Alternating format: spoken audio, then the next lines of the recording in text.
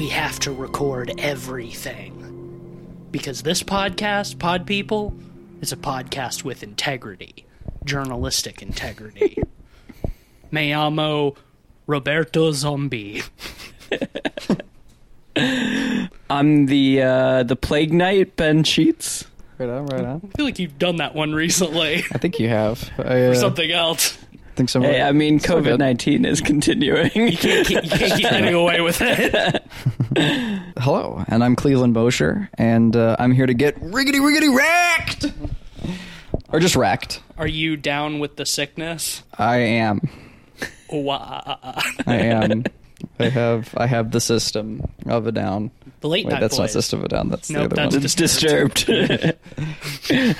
You're very disturbed about this. I'm also pretty drunk, so Speaking take that of, shit. Not as much as I was last week, though. I think last week was probably the drunkest I've been on the podcast. you pulled a me I did. on the last episode of the podcast. I did. I didn't need an apology. I didn't need to do an Thank you. apology at the beginning, at least. Or record No, one later. because you only really got drunk at the very end, so you didn't have as much time to embarrass yourself as I have twice on the show. But It's pretty that means it'll be Ben's time soon. Oh, Unfortunately, man. you edit these, and I don't think I said anything crazy. I think I was just kind of silly and stupid, but Yeah, you did. You were fine. yeah, I'm not like it's not like a Dr. Jekyll and Mr. Hyde scenario. No. I don't have a few beers and then suddenly I'm a monster. I'm just a little more docile and more of an idiot. But that's fine. Well, speaking of having a few beers and becoming a monster, Let's do it. this week on the pod, we are talking about a film that was chosen by one of our Patreon subscribers, honorary pod boy Sam Simon. Sam, I know you're listening. We did this one for you. And you know what? Thank you. This is a movie we've been needing to talk about for a while. Yes. We were talking about the 2007 Spanish found footage horror film Wreck. It's directed by Jaume Balaguerro and Paco Plaza. Paco Plaza, we did one of his movies before this. Oh, Do you did know we? what it was? Remind me. Veronica. Oh, shit, that was Paco Plaza. That movie sucked. That movie was did not suck. That was not a good movie. Unlike this movie. That was before, man, we did that forever ago. I thought someone else made Veronica. No, Veronica is the Glenn Danzig film. But Veronica, Of Danzig, yeah. Veronica is a Spanish language. covered that in horror like film. 2018. We were still in Milwaukee when we did that. Yep. That was before Cleveland's time. Wow. Well, we're talking about a different Paco Plaza movie, a much better one, and I think a film that most people would agree is very important to the found footage subgenre of horror. I'd agree. I'm actually surprised that this was your first time seeing this movie, Cleveland. Especially considering how you guys over at Dread watch so many found footage movies. I know you usually watch the bad ones. We usually watch trash, yes. Usually watch the bad ones, but it's still kind of surprising that this one hasn't made its way into. We watch a good. repertoire. We watch a good every once in a while, but the running gag. It's not exclusively true, but like the running gag is like whenever we do movie nights at the Dread XP Discord. Normally Ted is hosting. And we only watch the good ones when I host. Good is really loose. I mean, like, normally it's just that I do more mainstream things that I either haven't seen in a while or, whatever. Because it's going to mix it up. It's like, it's a Cleveland night. It's got to be a little different. Well, this one is definitely an important one. I think this one was so popular that they did both an American remake, a sequel to the American remake, and 3 sequels to this one. Yeah, this is the only one. This is the only one that I've seen. I've seen Quarantine, which is the American version. I've seen Quarantine as well. I actually saw Quarantine before I saw this one. I saw it I didn't see it in theaters, but I did rent it on DVD from Blockbuster in 2008 when it came out. I'm pretty sure the guy who directed the Poughkeepsie tapes directed that one. Really Dawdle. interesting.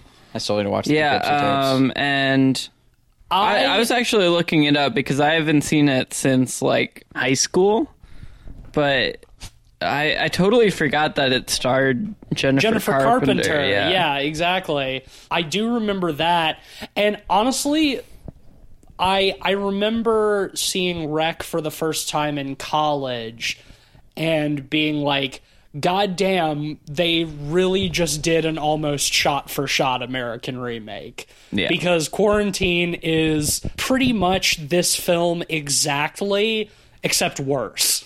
Yeah. Yeah, Which, I think they're is- super similar. Yeah. But I think Quarantine is less authentic.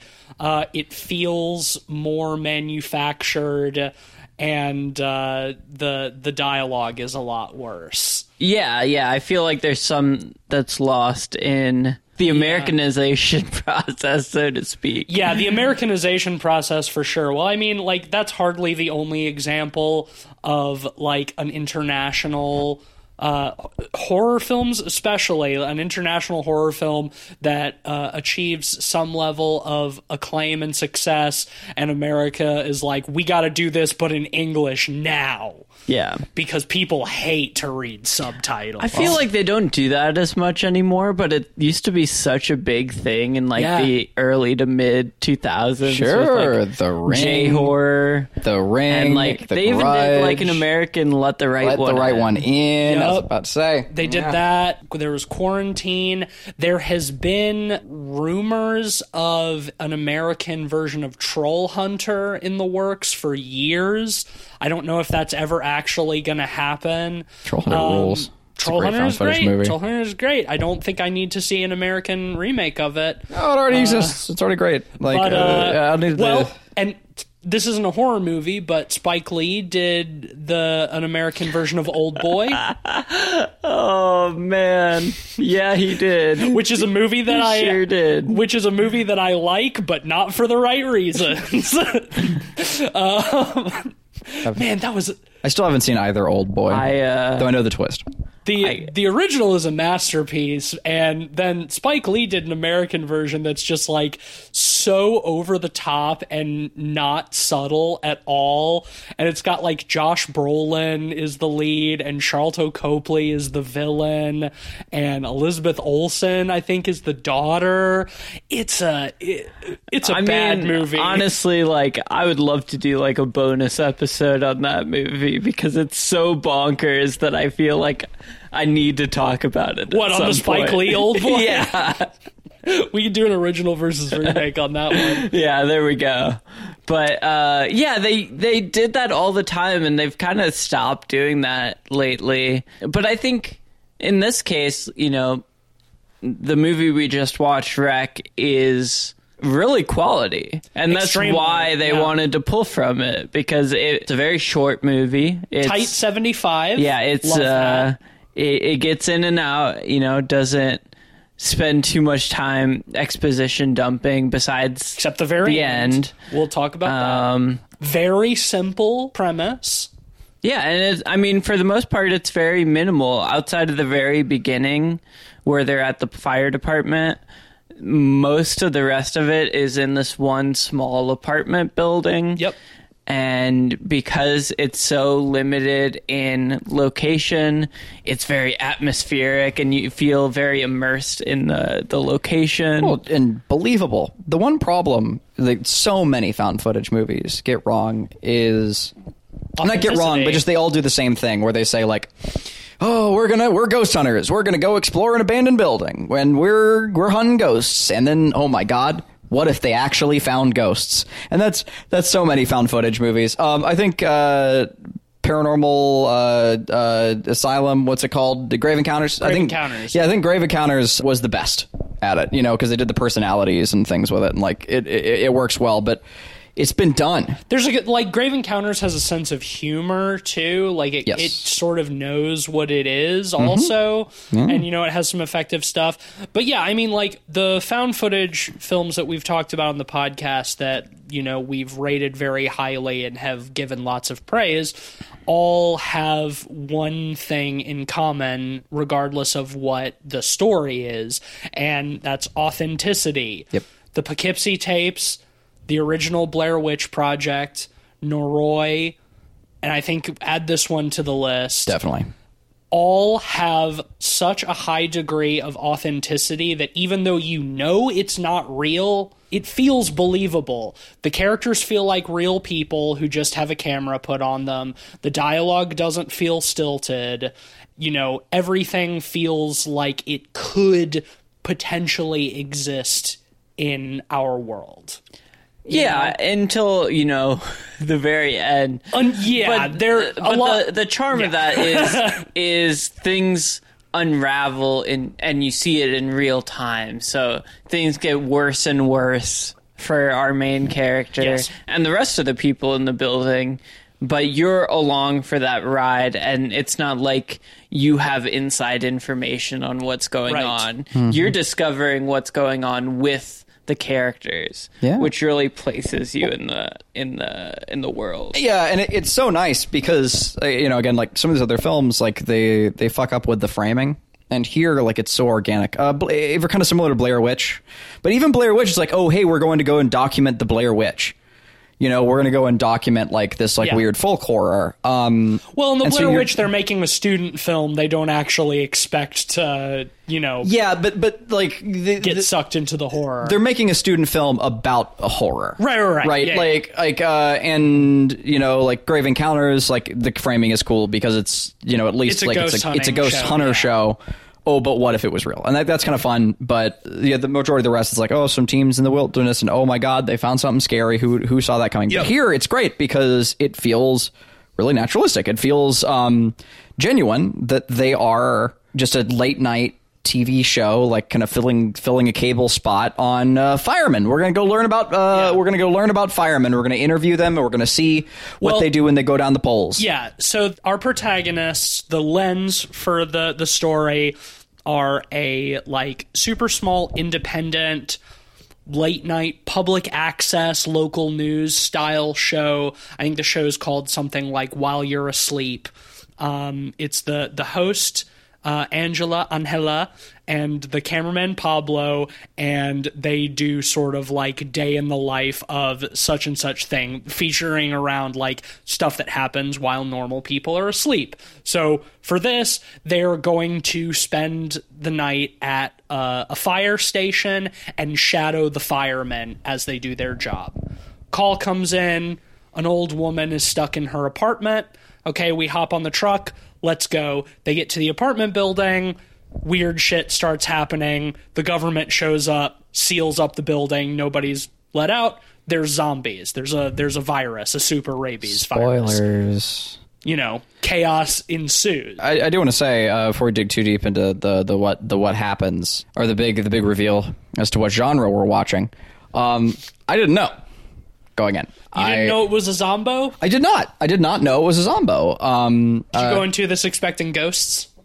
A little bit. I wasn't sure. And for me, that actually added a lot of fear. That added a lot of tension, trying to figure out what's going on. Because, like, the beginning of the film is the fire station stuff. Yeah. But it's well characterized. It's pretty snappy. So I was engaged by the whole thing. And setting up a few important characters. Yeah. And setting up Angela. It's actual firemen, and it's an actual, like, firehouse. You know, and the information that they're giving seems fairly earnest.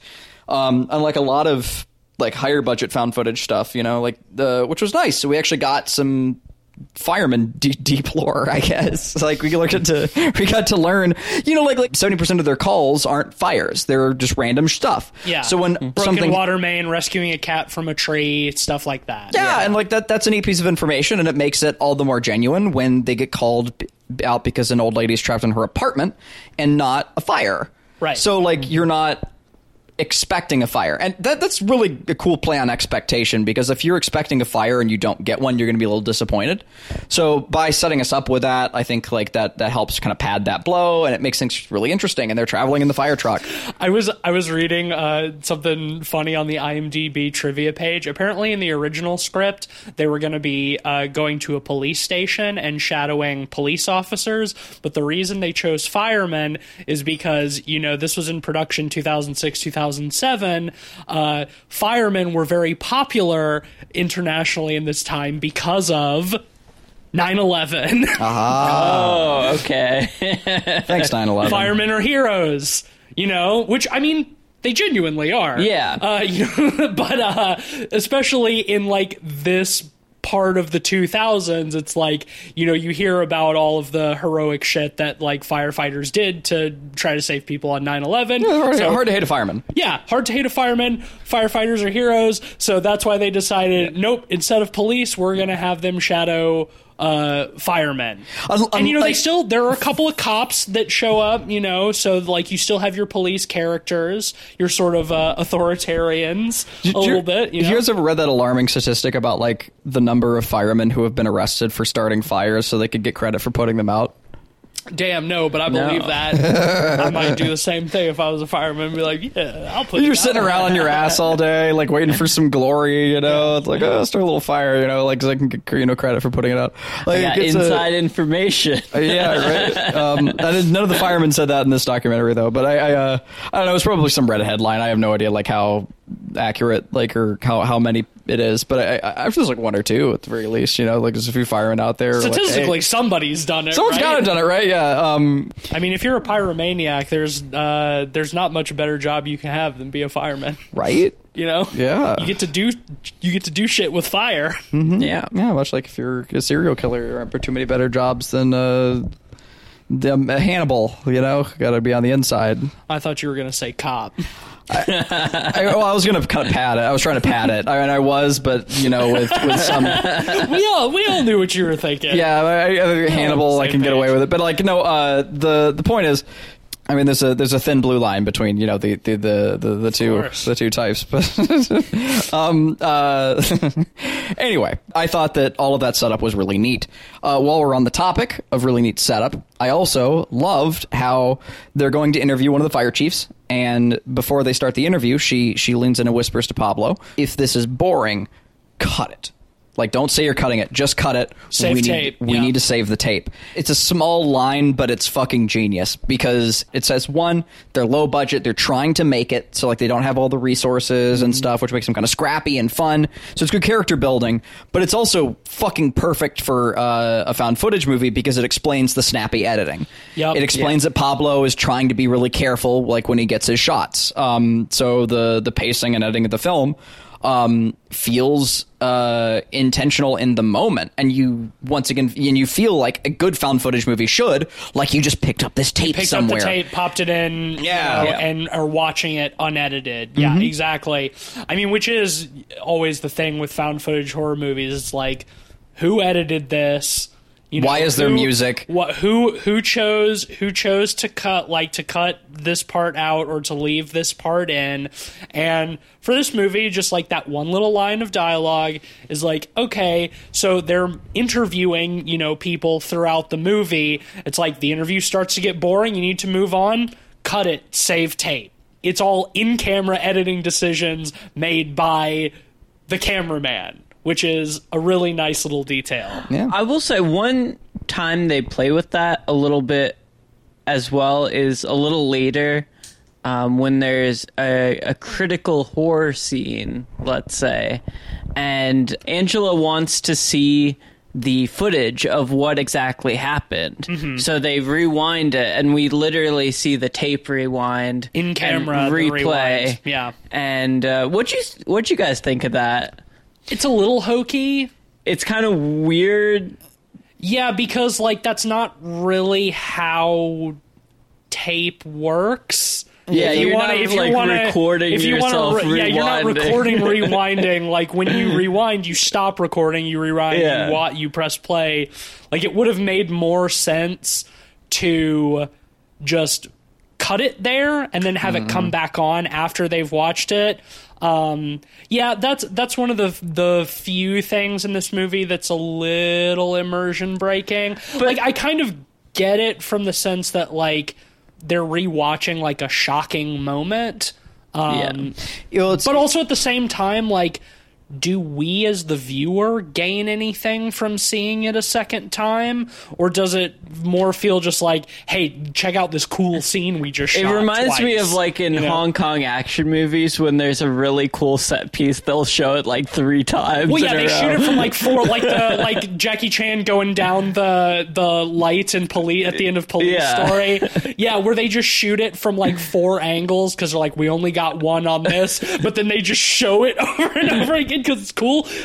In action movies, I appreciate that, though. In Hong Kong action movies, I appreciate that. I mean, it didn't terribly bother me here. It's kind of a nitpicky thing, but at the same time, it was a little strange to me. Well, the thing is like when the movie does such a good job of authenticity to begin with, even little things like stand out because the rest of it is so immersive that when there's something that doesn't quite fit, it's like, oh yeah, I'm watching a movie. And the one thing I was hoping for with that scene is something is revealed that we might not have caught on the first time, and we didn't really get that. It just repeats it. This is okay. So I'm of two minds. One, everything you've just said.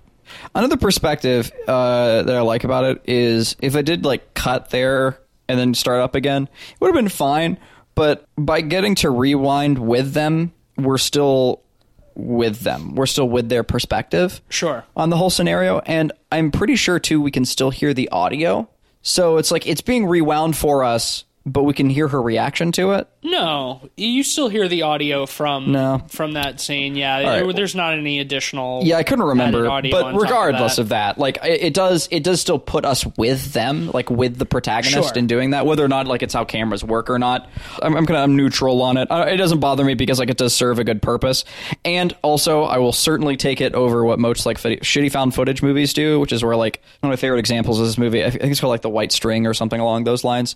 Not great, nothing really to write home about, but there was like this one really good shot where this guy's like walking through his house or whatever, and we were all watching it together, and I was just like, holy fuck, there was a ghost in that shot.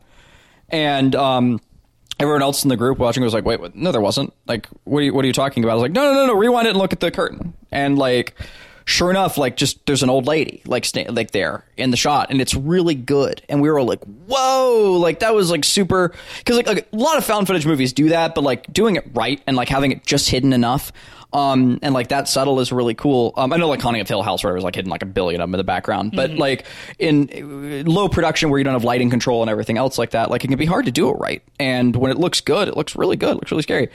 But they do the fucking thing where the next sequence, it has to do the thing where it rewinds to that scene and it like pauses and zooms, puts a big fucking circle around the ghost. And why did you have to ruin it? Let the movie let me like feel cool for seeing it or not seeing it, you know, like. But they don't, because they're amateur films, so they don't have that kind of confidence usually. And so like so many movies do that.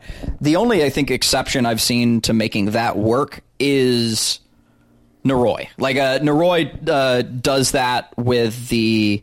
When the pop idol is like in the cemetery, you know, and she has her spasm, like they cut back to it.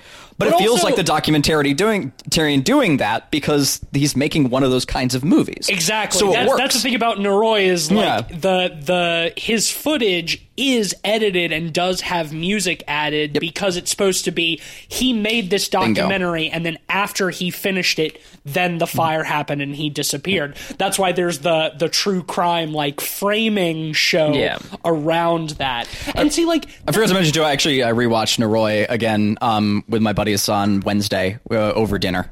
So it's so good. It's so good. It's great. It's even better than on the second viewing, like for sure. But you were saying, right? No, I mean, I was just going to say that, like, if you want to make stylistic decisions like that, just have a plausible in-world reason for it. And then it totally makes sense. You can do anachronistic shit like that. You know, Noroi is how you get away with having spooky music in your found footage film. Because, like, this is what you're watching is manufactured to a degree, you know? And they present it as such. It's like, that's all you gotta do. It doesn't take much work. Yeah. You just gotta think about it a little bit. That's a cool idea. And I will say, like, what makes that stick out so much more to me is for the rest of the movie, they don't really overplay their hand in terms of showing stuff. Usually they'll show violence and stuff and like show really cool practical effects and all that stuff, but they don't overplay anything to the point where it takes you out of it. It hits all the hallmarks, but it does it pretty tactfully, and you never know when the next hallmark is coming, like the next big moment. Yeah, well, and another thing they do that I like too is that, like, Angela keeps telling Pablo over and over again, like, keep recording. We have to record what's happening here. Like, we need to make a record of it.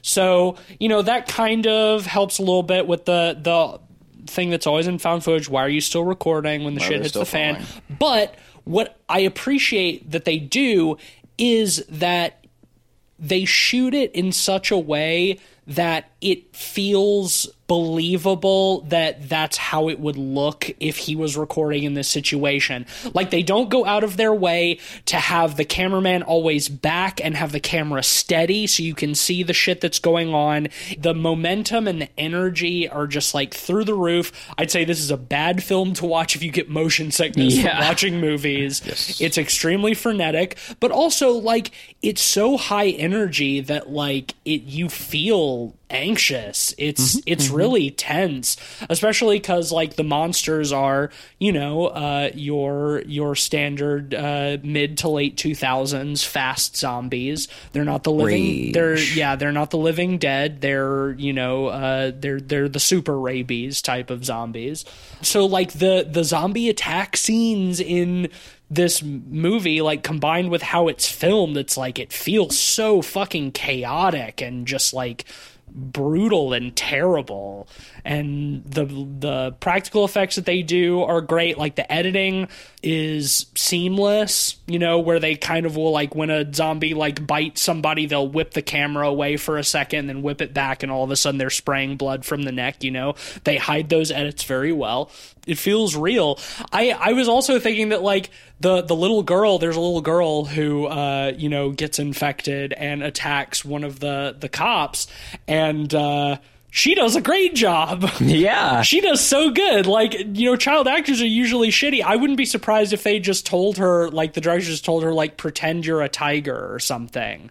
As a little 7-year-old girl, and she's, like, fucking feral. Yeah. She does a really great job. Yeah, she's screaming and thrashing and clawing, and, like, it's an incredible performance for a fucking child, No doubt. Yeah, that part really got me. I was pretty spooked out by that. Yeah. So when we first get to the apartment and like the lady is like has the bit of blood on her and she's sort of in the distance, or yeah, like, the old lady. I had no idea if we were watching a zombie movie, ghost movie. I was like, is this a cult? What's going on? And it really put me there with the characters, like not knowing what's going on. And it was, it was really fucking refreshing because of that. Like I was really glad to not know the genre going in, because if I had known it was a zombie movie, like that scene would not have had the same effect on me. Like, I mean, it's scary regardless. Not to get it, but it's well executed, even if you know what's coming, I think. But not knowing was like particularly fun, because it really put me in the shoes of the characters, because they're trying to figure it out too, and that was fun. I liked that, like kind of looking around the apartment, be like, what the fuck is going on here? Like, is it a cult? Is it zomboids? Is it what's going on? The setting is great too. I was reading that that everything in this movie they shot on actual locations. They didn't build any sets, and the apartment building that they found is great. Mm-hmm. Looks fantastic. It's small, but it's got like that the stairwell, which is a fantastic set piece that they use very effectively more than once. But also, like, the apartments themselves, they've got these very high ceilings, these, like, old European high ceilings, but also, like, a lot of narrow hallways. So, when the power's out and all they've got is the light on the camera and stuff like that, or the spotlights from the police outside shining through, like, these sets are fucking, like, this apartment is so visually good. Yeah, it makes it feel really claustrophobic in a way. Like, especially having all the police presence outside. Mm-hmm. I remember the first time I saw this, it leaves you with such a sense of dread, because they, like, go to the door and they're not allowed out. They go to the windows and suddenly the windows are draped with like the plastic falling down over the windows is such a great moment. Yeah, and it does wonders for making like the outside more mysterious, because like visually too, like now we only get these figures silhouetted by like spotlights behind the clouded like covers. So you know, like they're calling out like, hey, please be calm. Like, we're really sorry about this, but, you know, just do what you can. And meanwhile, It's like, they're like, oh, you know, we think there might be some kind of contagious disease in the building. You know, we're going to send in a health inspector. They're going to take blood samples, and once we know you're not infected, you know, you're out and you're free to go. oh, it's a, and then what kind of scenario do they call it? A CBT? BNC. Yeah. BNC, biological, nuclear, chemical. That's right. Yeah. CBT is cock and ball torture, so it wasn't. Yeah, it's not that, but yeah. Yeah. Yeah, I love, too, like, when they send in the quote-unquote health inspector later, where, like, you see, you know, the silhouette come up and, like, cut the plastic. Yeah. But then there's kind of, like, this pause, like, what's going on outside, and it's, like, they zoom in, and you can sort of see, like, all of these people in, like, hazmat suits and gas masks and stuff. They're, like, Biohazard. suiting up and, like, getting ready to send this dude in, and he comes in and, you know, full hazmat gear. I really like that we see them like from the interior, like we see them outside, like inspecting him and making sure his suit is secure. All right, this movie is just full of those little touches like that just make it feel so much more real and believed in. It's like, oh shit, I'm inside a Resident Evil game. Oh no, like it's really fun. What'd you guys think of the acting of all of the apartment residents? Killer. Now there's a language barrier, so it can be a little hard to tell sometimes, like just how believable the acting is between that.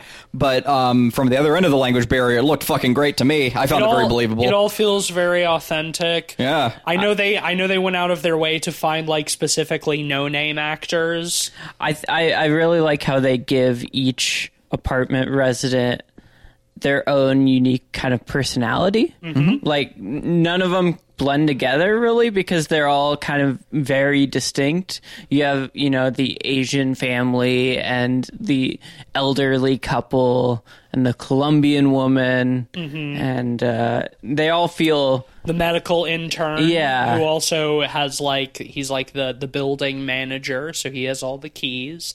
There's the racist old gay guy,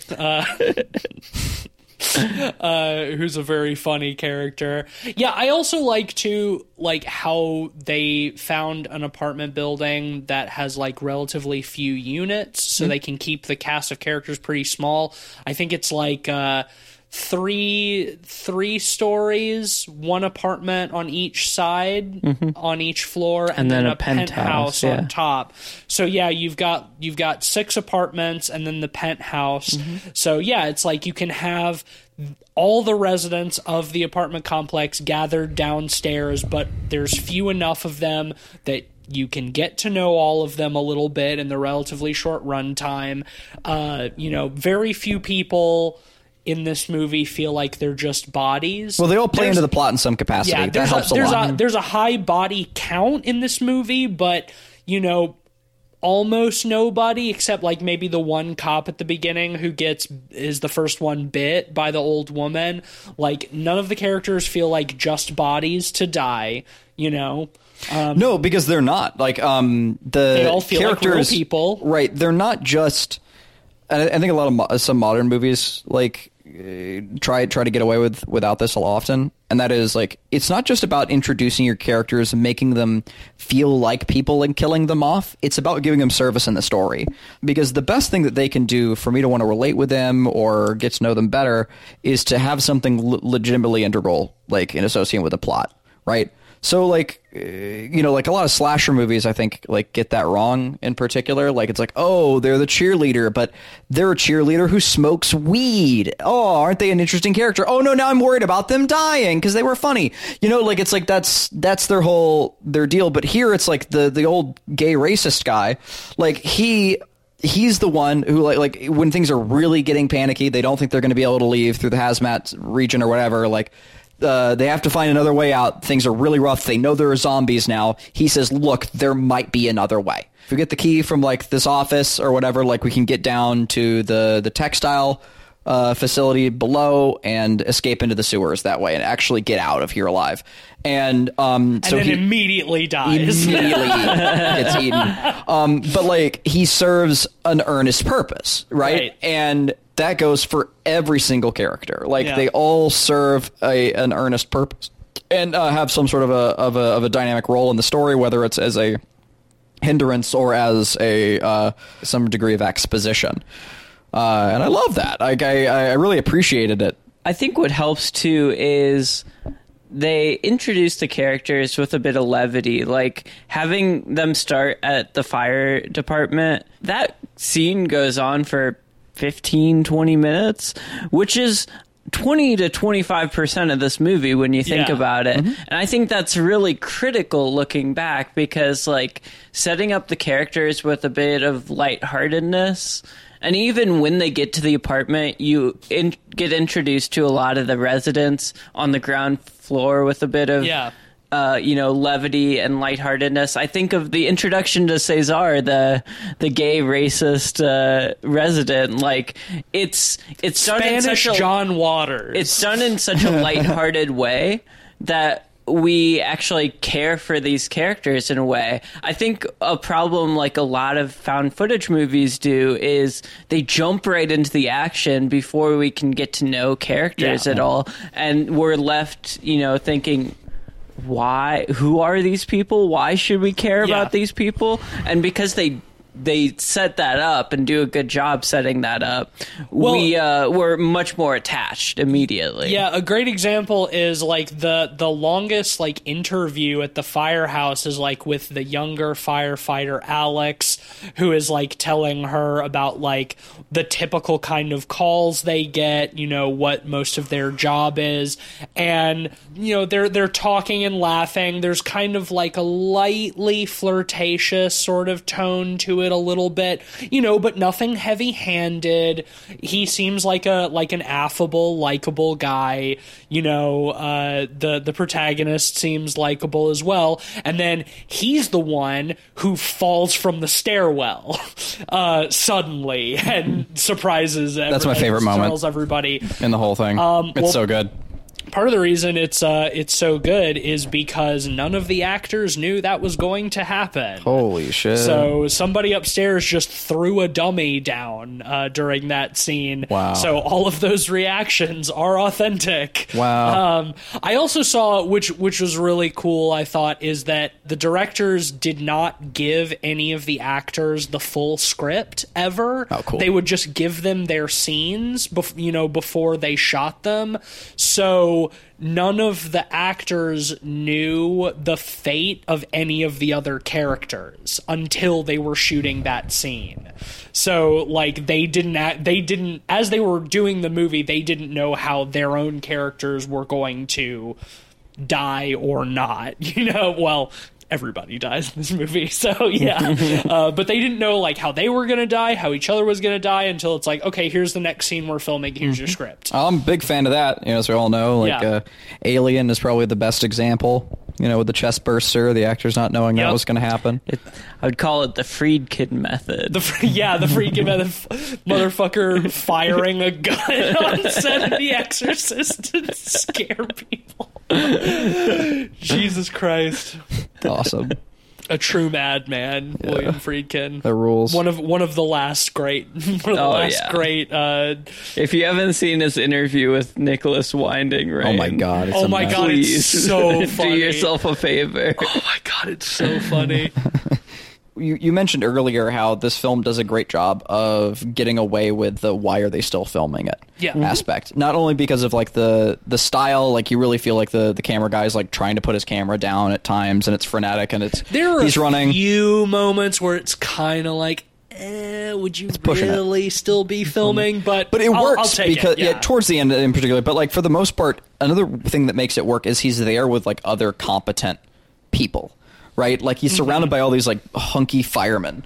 So like the firemen are just trying to handle the scenario, so he's kind of stepping back and filming. Yeah, for most of it he can comfortably stand back and film, which helps a lot. Do his job. Yeah, exactly. He doesn't need to be one of the people who like takes agency in any sort of given moment. Yeah, and to quote PG, I do not care for hunky dudes. Or do I? Another like small detail that I really appreciate in this movie that feels like it shouldn't be a big thing, but like for me it kind of is, when they go back to the old lady's apartment and they find that she's like bitten and killed the other girl, and then she kind of runs at the cop and he shoots her. I love how loud the gunshots are. Oh, yeah. Like, that's such, like, a movie thing where, like, guns are never as loud as they are in real life. But in this movie, I would assume they probably had a real gun with blanks on set.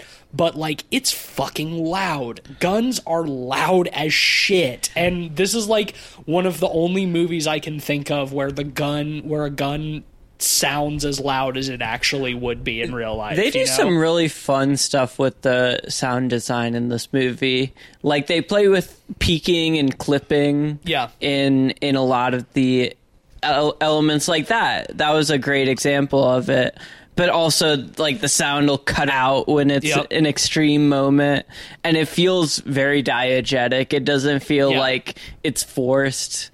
It feels like it happened because the sound fucking cut out in the moment. And it's like, maybe the sound cutting out when, like, the microphone gets hit or whatever, like, some of that probably was artificial, but just like everything else in this movie, so much of, like, the sound design sounds real because it was real. When you hear a loud bang coming from upstairs, it's because someone is upstairs banging on something, and the mic picks it up. The gun sounds fucking loud because they probably had a real gun and were shooting blanks, so it was fucking loud. Yeah, I wonder how much of that was on location versus really good, like, Foley and sound design. That's a good question. Because I feel like it's probably a pretty good combo of both, considering, like, how well done the rest of the sound in this movie is. Wouldn't surprise me if some of it was done in post. Maybe, but also maybe not. Like, it seems like while they were shooting, they had the run of this entire fucking building. Because they do go throughout the course of the film, they do go all over it, into multiple apartments, into, like, Jesus Christ, they dressed the shit out of the penthouse set, which we'll talk about soon when we get to the ending. So yeah, I don't know. It's a good question. How much of it is clever Foley? How much of it is just, like, doing sound design on set? I don't know. But the fact that we can't tell says that it's good. Yeah, and I will say, like, a lot of the visual effects are practical in this movie, and I think it really helps. Lots of good practical blood. Yeah, I think it really helps make it feel more visceral. Good makeup, yeah. Intense. The bite wounds. The fireman who falls from the stairwell has, like, a horrible bite on his face that we see, like, close up a couple of times. Yeah, compounded with head trauma. Yeah, geez. The ultimate head trauma. Obviously, the ultimate head trauma is having your head blown up. But, like, yeah, he hits it pretty hard. But what's cool is frenetic and kinetic as the camera work is. They never use that as an excuse. It's whenever there is, like, really impressive makeup, like, the cameraman is, like, getting in there and he's trying to get a good look at it. So you feel rewarded. When there are, like, scary zombie moments, like, the camera is shaky, but, like, there is clarity when it's needed.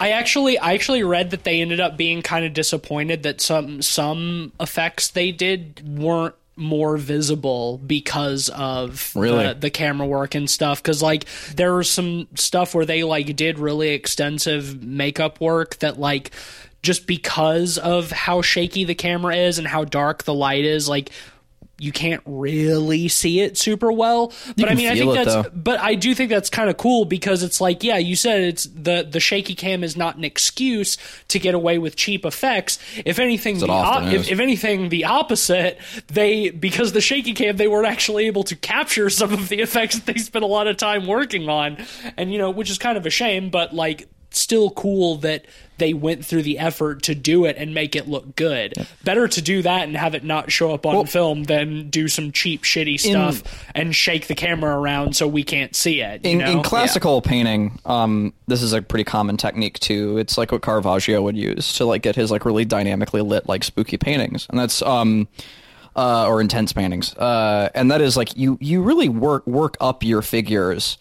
And which takes a lot of time. You know, you paint your figures, your backgrounds and stuff like in like a mid-level lighting, and then you darken over it. So it really feels like these objects are like swathed in shadow. And it's so whenever I'm doing like horror concept art for pieces, like I'm often like rendering it first like a little bit brighter, and then I darken it, you know, so that it feels like it's cloaked in shadow. Even if like, and sometimes like an hour or two or several like or days, you know, like part of a day of work like kind of gets lost like in the shadow there, but you feel it and you know, and it feels like something coming out of the shadow, and sometimes you have to render it, and this reminds me of that in that way. Like whether or not you catch all of the details, the fact that there are details, you can see the details that were lost. Does that make sense? You can see that there are, I get what you mean. You see the totally. negative space in it. And it makes the world feel so much more lived in because of that. And I respect the shit out of it. I think we should, unless you guys have anything else, do we want to talk about like the last 10 minutes or so? Please. Yeah. Because this gets to a strange part of the movie where it has both my favorite and least favorite things about the movie in the span of like 10 minutes. Yeah. I liked all of it. We'll set up, you know, they get the keys to try to, you know, get down to the sewers, but oh no, all of the zombies are coming up the stairs. Love that shot when they look down the stairwell and just on every floor there's like 2 or 3 zombies. They're zombling up those stairs. There's like 2 or 3 zombies like looking up at them and like.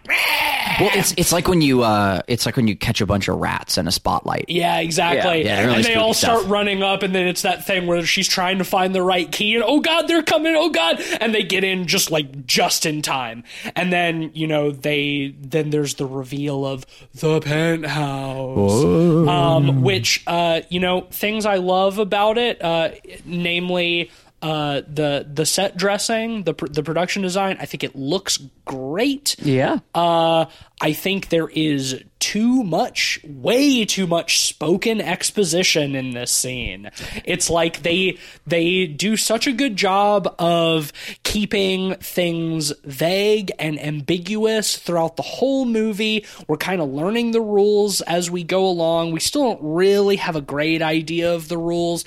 And then you get into the penthouse and it's just like, here's all of the exposition. It's almost comical because instead of like drip feeding that information to us through the movie, they literally go from one point to the next, to the next, to the next, to the next. It's like look over here. Here's some more exposition. Oh wait, now look over here. Here's some more here's exposition. A tape recorder. Here's a Let's tape play recorder. This. Yeah, and the number of times that when she finds a tape recorder that it'll start saying something and then she's like, wait, and she'll like fast forward it and press play and it's right at the perfect point where they need the exposition to pick up.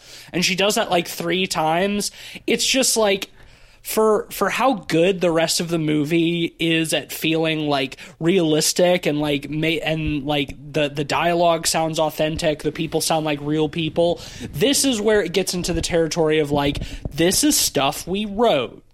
Listen to the stuff we wrote.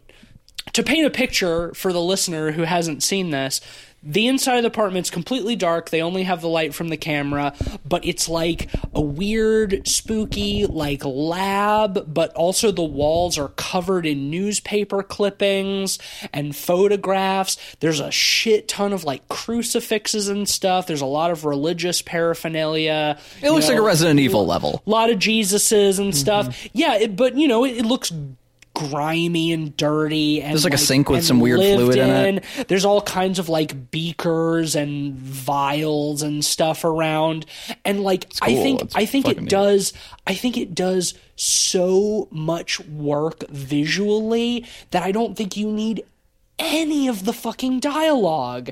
Like, the fact that it is both, that it is a lab, but that is also covered with religious iconography, that, just like looking at that, says so much. It's like there is something scientific that was going on here. There was something that was being, there were experiments being done.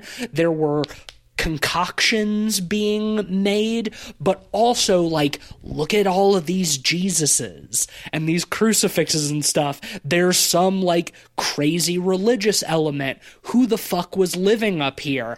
And I love what that implies so much more than her going around and being like, Pablo, look at this. There was a girl in Portugal who was possessed by the devil, and they took her to Rome, and then now we find this tape recorder of a guy being like, I have isolated the enzyme, and it has mutated, and I fear that it might be contagious, and if it is, God have mercy on us all. The girl must be destroyed. Like, it just... Well, he doesn't say the girl must be destroyed. He says the girl must be... It's like, he doesn't say contained either, but he says, like, sealed away or whatever. Yeah, he talks about her... As per, like, the very specific instructions in the ritual. And I thought that was fucking cool. Because... And here, if you don't mind, do you mind if I kind of, like... defend the sequence a little bit, because like I totally agree. Like can't you do more with less? Yeah, I think you can, but I don't have a problem with the more that I got. Like in here's why. Okay, it might not be how I would do it, but like to me, like organically, first off, I think that the film up until that point still does like a really phenomenal job of delivering exposition, which I'll agreed with.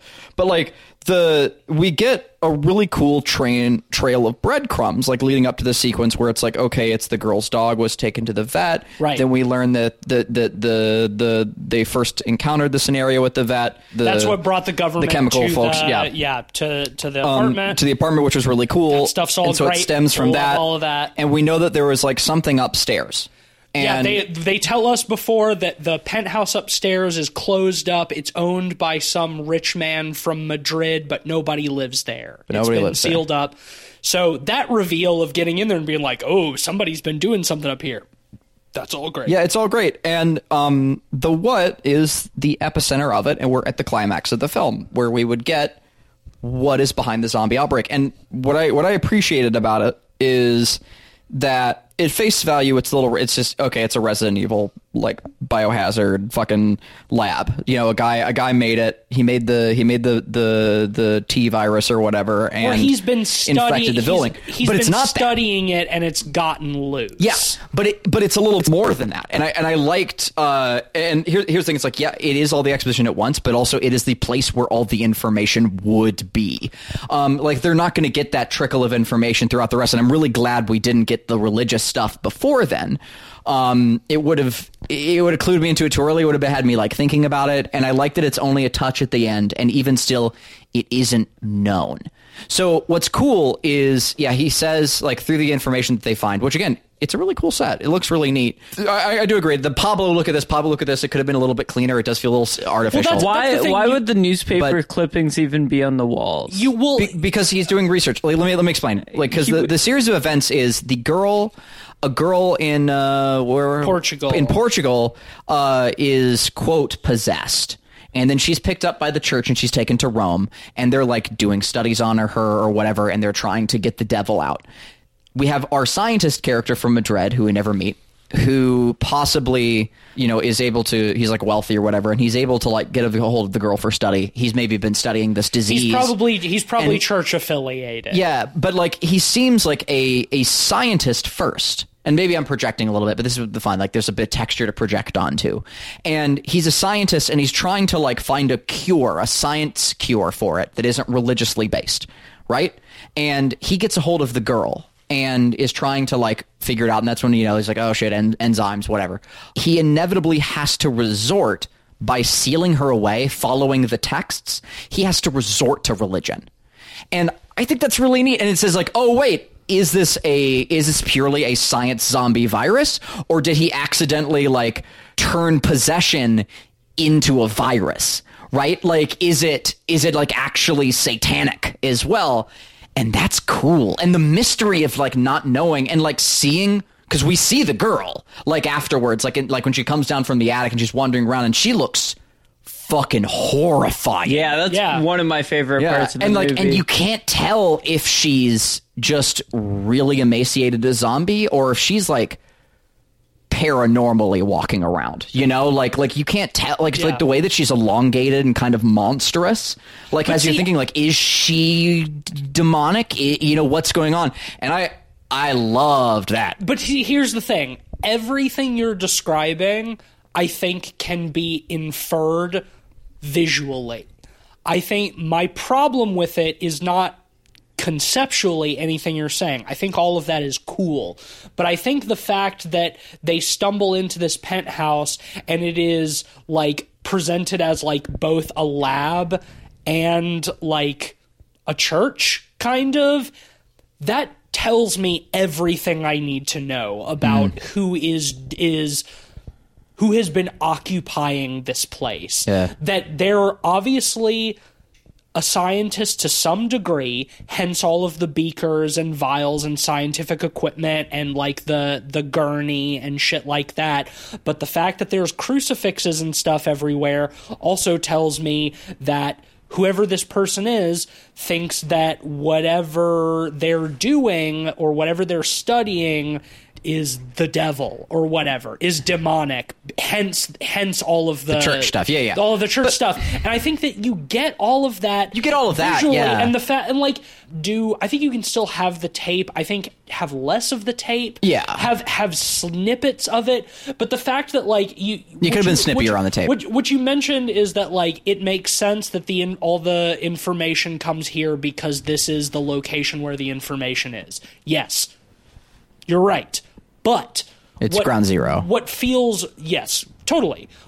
hokey about it is that in this location where it is pitch black and all they have is the light from the camera and everybody else in the building is the fucking zombie and they don't know where they are and what the fuck is going on, the fact that she is able to so easily pinpoint the exact pieces of information on the wall that we need to understand what's happening, that's what feels artificial. Yeah. Like if you were to walk into a room and every wall is covered in newspaper clippings and documents, how do you know where to even start looking? Well, you know, it's overload of information. So the fact that it's like we have this great visual set, but it's just like, Pablo, look over here. Here's this part of the story. Now look over here. Here's the next part of the story. Now look over here. Here's some files. Oh, under the files, there's a tape recorder.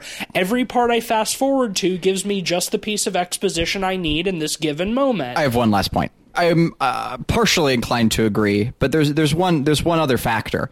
Okay, so first off, the specifics of the girl being taken, I really like that stuff. I don't like, and I agree, it is kind of artificial how she like points in like to random spots on the wall, like in an order. That could have felt a little more organic in that space. I agree. I do agree with that. But the other factor is I do need her calling that stuff out because the wall looks cool. Like we want a wall plastered with weird shit on it. Right. We all like that. Yes. Yeah. It's in Spanish. I need her to say the words so the subtitles can tell me what they're saying. Sure. Like I'm sorry, but like I wouldn't have gotten any of that information if we just looked at it.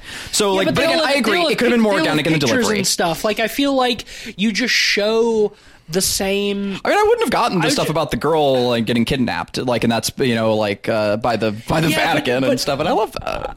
Yeah, but you can like, that's the part where you give a little bit of information via the recording.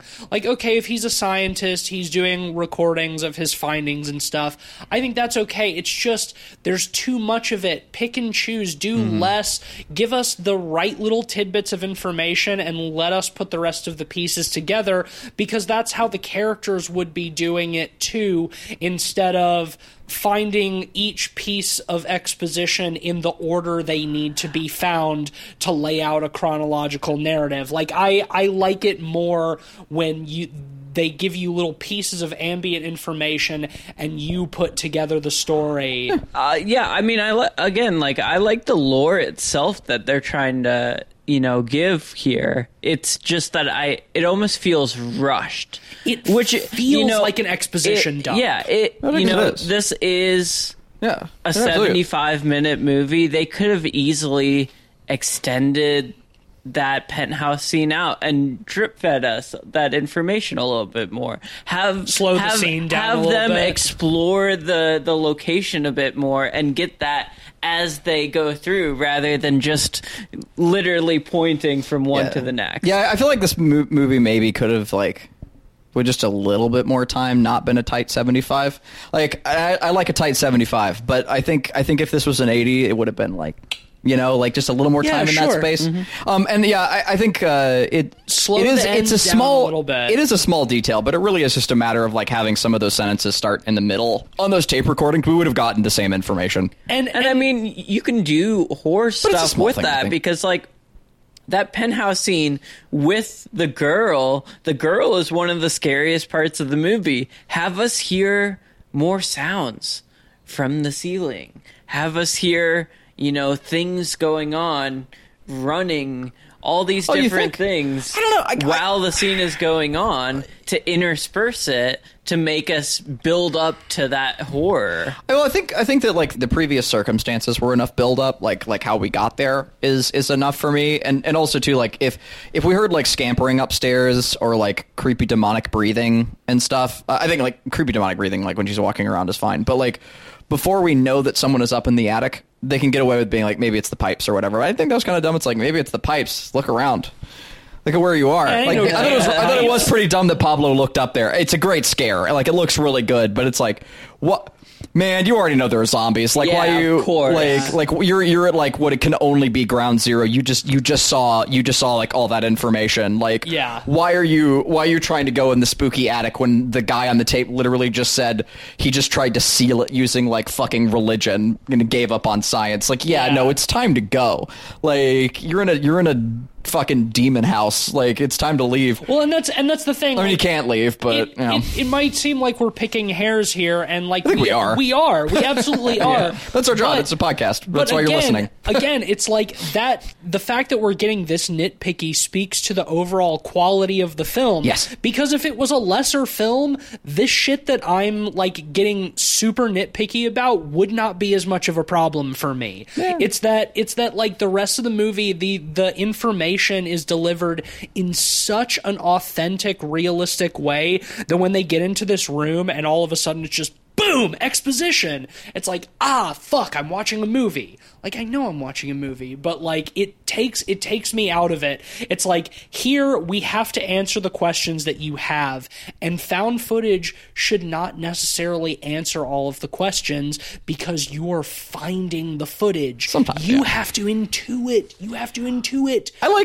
like both. I think in the right circumstance, but like here, like the build up was so good. I felt like they were kind of doing like a give the people what they want sort of thing with it, and it's like, hey, you have some wild zombies, here's some real Resident Evil shit for you, and I liked that. Yeah. I like that about it. But I agree. I appreciate the subtlety as well. The Patient Zero possessed virus girl is so fucking scary, so well done.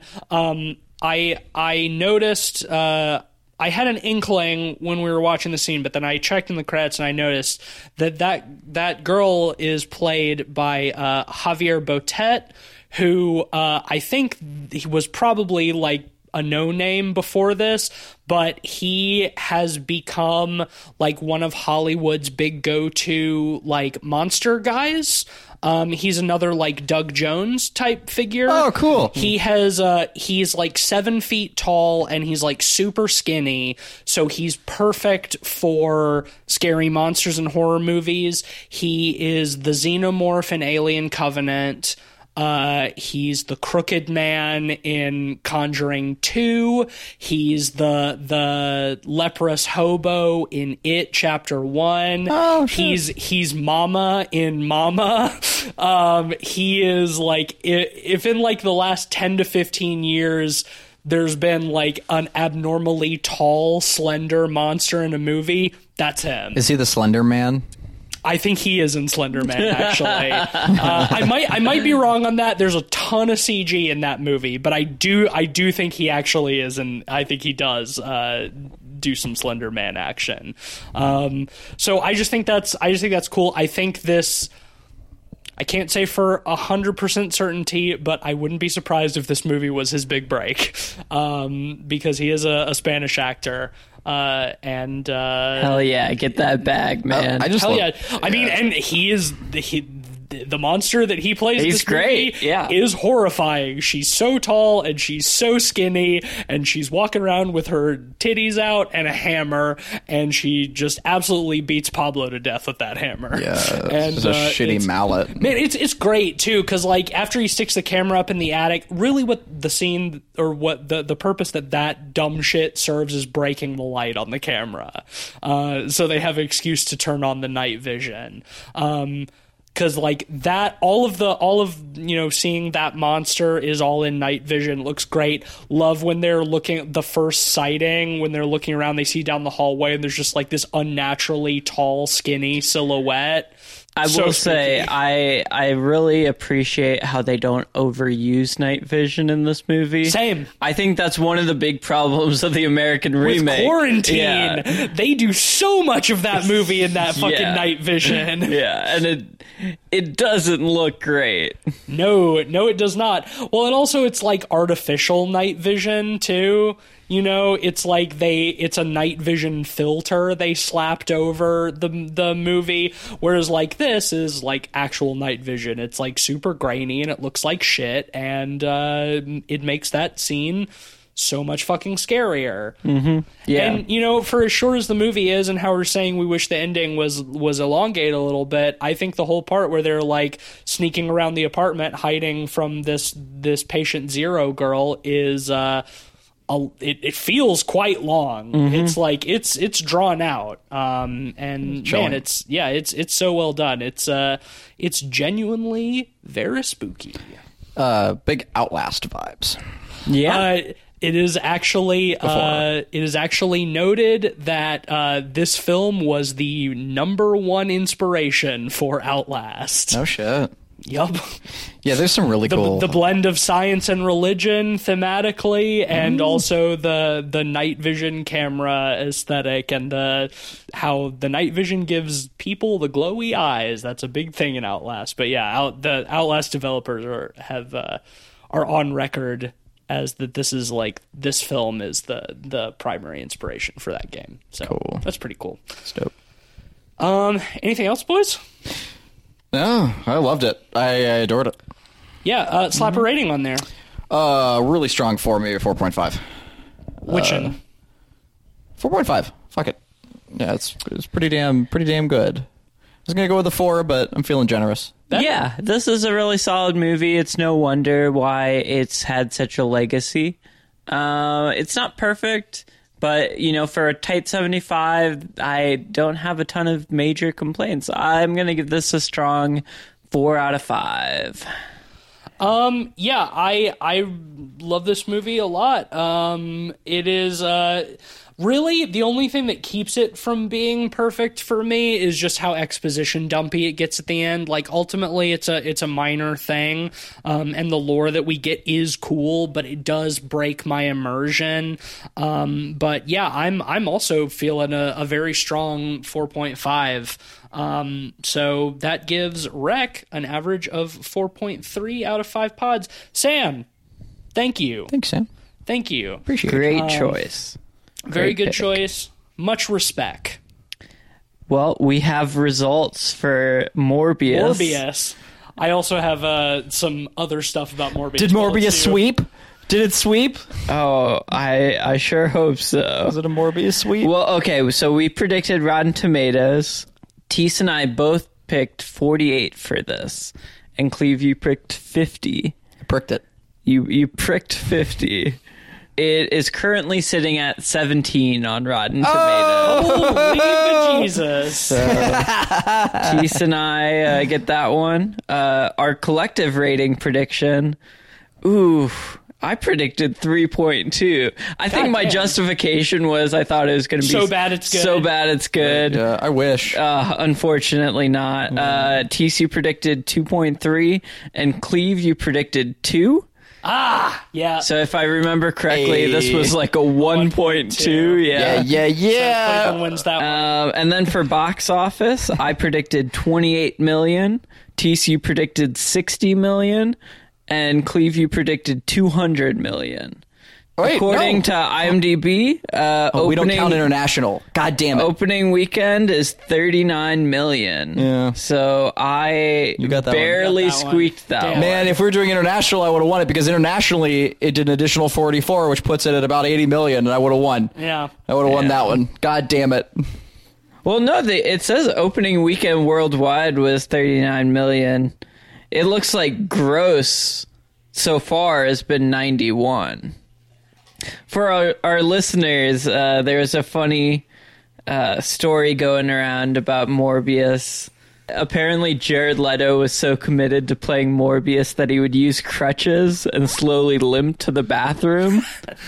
However, the pee breaks began taking so long that it was slowing down filming, so a compromise was made for him to use a wheelchair. I'd heard that before. So it's funny that you bring that up because I actually have a little snippet from the exact same interview with Morbius director Daniel Espinosa. He spoke with journalist Mike Ryan, and I took screenshots of this snippet of the article because we were talking about how inexplicable the Michael Keaton Vulture stuff was, like shoehorned in at the end.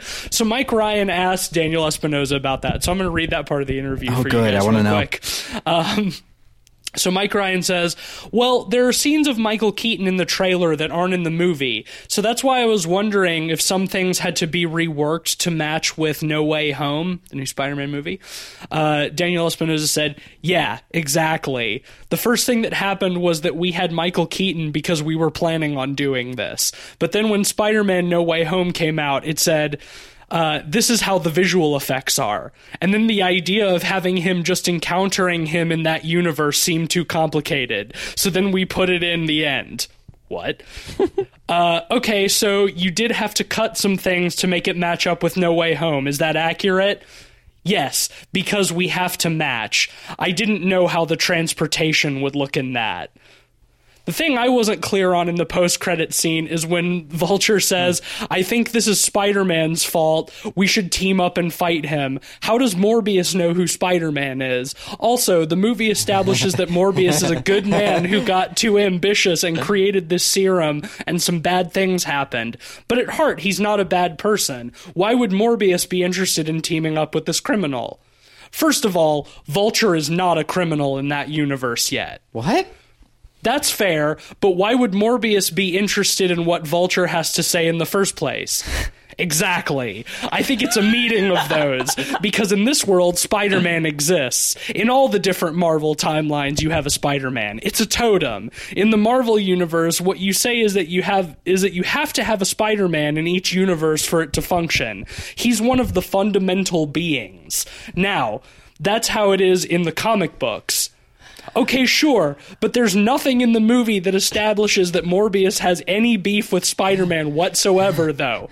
Oh, exactly. I think that's more one of those scenes that are made that when you have scenes before that and a movie comes along, that will explain that reposition. What? Can you say that again? Yeah, let me read that last quote. And don't worry, that wasn't me reading it wrong. This is verbatim. Oh, it was, huh? Oh, exactly. I think that's more one of those scenes that are made that when you have scenes before that in a movie comes along, that will explain that reposition. So that just goes to show, in the whole thing with the Vulture, even the director, Daniel Espinosa, has no idea what any of that was about. Or cares. Or gives a shit. There's a segment in the show Nathan For You where he's doing a job interview and he's fed lines from like a 7-year-old. Yup. This interview sounds like he was fed lines from a 7-year-old. So that's just, a little bit of confirmation and validation for us, and I'm sure after many other people who saw Morbius, that there's a good reason that the Michael Keaton stuff at the end didn't make any sense. Because Daniel Espinosa also didn't know what was going on. Don't you love that? Wow. Yeah. Don't you love when you have to make a movie that is in line with another like nebulous cinematic universe where they don't really tell you what's going on and you kind of just have to make it work? Isn't that great? Don't we love the state of filmmaking these days, folks? Incredible. Well, anyway, that's Morbius. Next week, it's Cleveland's pick. Cleveland, you picked Predator 2. You're goddamn right I did. Hell yeah. I have seen Predator 2 before, and I love it, but for very different reasons than I love the first one. Predator 2, he's in the city now. He is. The concrete jungle. The concrete jungle. He's out here. The Predator is, and so is Danny Glover and Gary Busey. Ooh. I'm gonna be curious about revisiting this one. I remember not really liking it all that much. I think we didn't we watch it together in the dorm freshman year of college. So it's been a minute. Yeah, it's been a while since I've seen it. It has some wildly baffling narrative decisions. Can't wait. That I'm very excited to revisit. Yeah, I've never seen it before, which is one of the reasons which is the main reason I picked it. It is Predator 2, so it feels like something I should see. It's one of those movies that's kind of a bad movie, but also kind of a good movie. Okay, well, I'm curious. And in what way? There's a new Predator coming out later this year, so we're getting which I'm excited about. ready for that. Hell yeah. Oh boy. Well, join us next week for Predator 2. All right, this episode is brought to you by Pocket Lasagna. You want a little lasagna? Just check your pocket, it's already there. How'd it get there? Oh my god. Oh, man. It is there. Pretty exciting, right? You excited, Ben? My pockets are a mess. so happy. It's our sponsor, you better be happy. It has pockets extra are a mess. marinara and My ricotta. hands are a mess. But it's delicious. But it sure is tasty. It's and it was tasty just lasagna. there. It was just in my pocket. Are you hungry? Doesn't matter. Check your pocket. It's there. Pocket lasagna. It's Anya. Oh, damn. That was hot. That was hot fire right there. I just read the scripts. That was hot right there. Just read the scripts. All right. That'll do it for us this week. If you like the show and you want to support the show, the best way to do so is to leave us a 5-star rating on Apple Podcasts or wherever you get your podcasts. But we've also got a Patreon. You can support us there if you so choose. Shout out to honorary podboy Sam Simon, who contributes to the show and who picked this movie for us, which was fucking awesome. It was better than your last pick, Sam. So we appreciate it. You can follow us on Twitter at PodPeoplePod and at letterboxd.com/PodPeoplePod, where you'll find a list of all the films we've talked about on the show with our average ratings and links to those reviews. You can follow me on Twitter at SomeSpookySnake. I'm on Twitter at Mr. Sheets. I'm occasionally tweeting for Light Arc Studios. We put up progress on It Stares Back. Progress. But you can also check out our... you can also just go to Steam, check out It Stares Back. It's fucking cool. It's a horror game and stuff. It's in early access. We're still working on it. We've been still working on it for a very long time, and we'll continue to still be working on it for a very long time. But that's okay. It's there. You can We're busy. We're busy. We have other things we're doing. Speaking of other things We have jobs and lives. We have jobs and lives. And podcasts. And podcasts. And my job is working for Dread XP, doing cool art for them for all sorts of games and things. Go check out Hand of Doom. Go check out My Friendly Neighborhood. Go check out Sucker for Love. Go check out all of it. We've got cool merch, and we're going to be at PAX East, and I'm going to be there. I'm going to be at PAX East, so if you're in the Boston area next week or whatever, come and say hello to me directly. You can do that. I'm going to be running the My Friendly Neighborhood booth. I'm hoping to be wearing a sock puppet. I haven't made it yet, so maybe I will, maybe I won't. You better get on it. Better get on it. That's right. That's it from me. All right. Well, we thank you, dear listener, for we listening. Appreciate you. And for existing. And it's hard to exist. You did it. It sure can be. Well, keep it up. Bye.